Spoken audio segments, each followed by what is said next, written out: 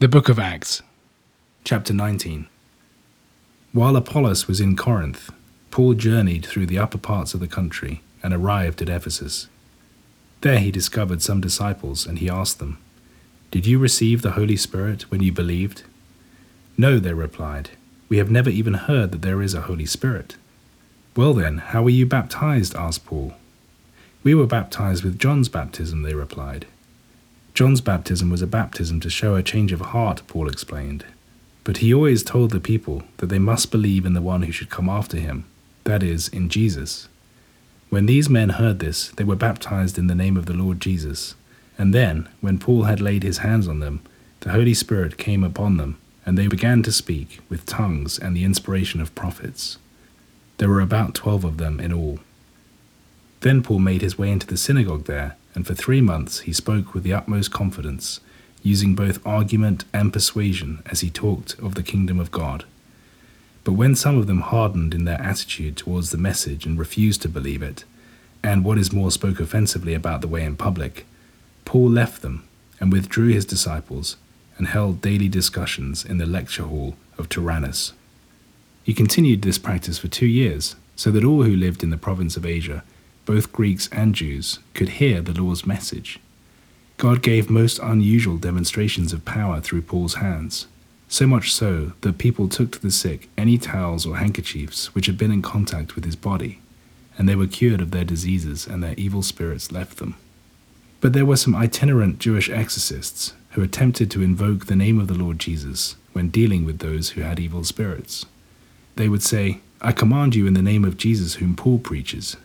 7 brothers, sons of a chief priest called Sceva, were engaged in this practice on one occasion, when the evil spirit answered, "Jesus I know, and I know about Paul, but who are you?"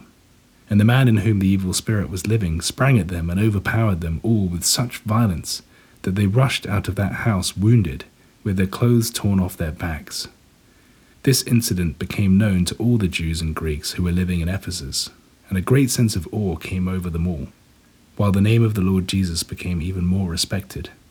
Many of those who had professed their faith began openly to admit their former practices.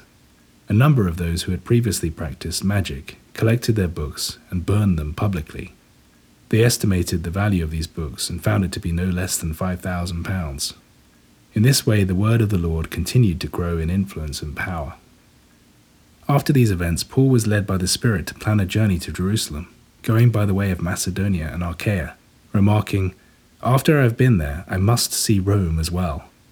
Then he dispatched to Macedonia 2 of his assistants, Timothy and Erastus, while he himself stayed for a while in Asia. Now it happened about this time that a great commotion arose concerning the way.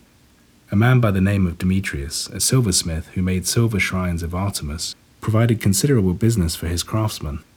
He gathered these men together with workers in smaller trades and spoke to them. "Men," he said, "you all realize how our prosperity depends on this particular work. If you use your eyes and ears, you also know that not only in Ephesus, but practically throughout Asia, this man Paul has succeeded in changing the minds of a great number of people by telling them that gods made by human hands are not gods at all. Now the danger is not only that this craft of ours might fall into disrepute, but also that the temple of the great goddess Artemis herself might come to be lightly regarded.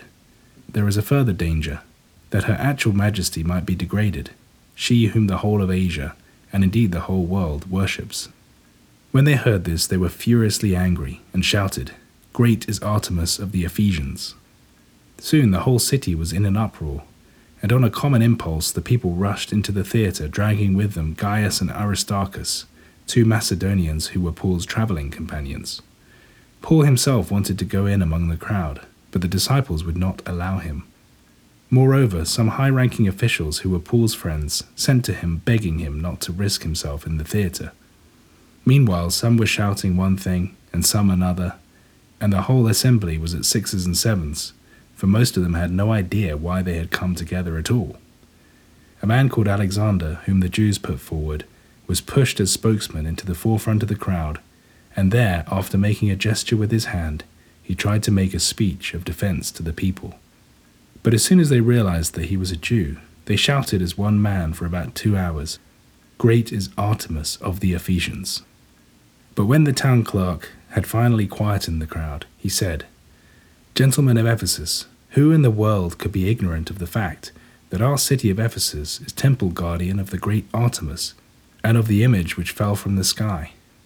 These are undeniable facts, and it is your plain duty to remain calm and do nothing which you might afterwards regret. For you have brought these men forward, though they are neither plunderers of the temple, nor have they uttered any blasphemy against our goddess. If Demetrius and his fellow craftsmen have a charge to bring against anyone, well, the courts are open, and there are proconsuls. Let them take legal action. But if you require anything beyond that, then it must be resolved in the regular assembly.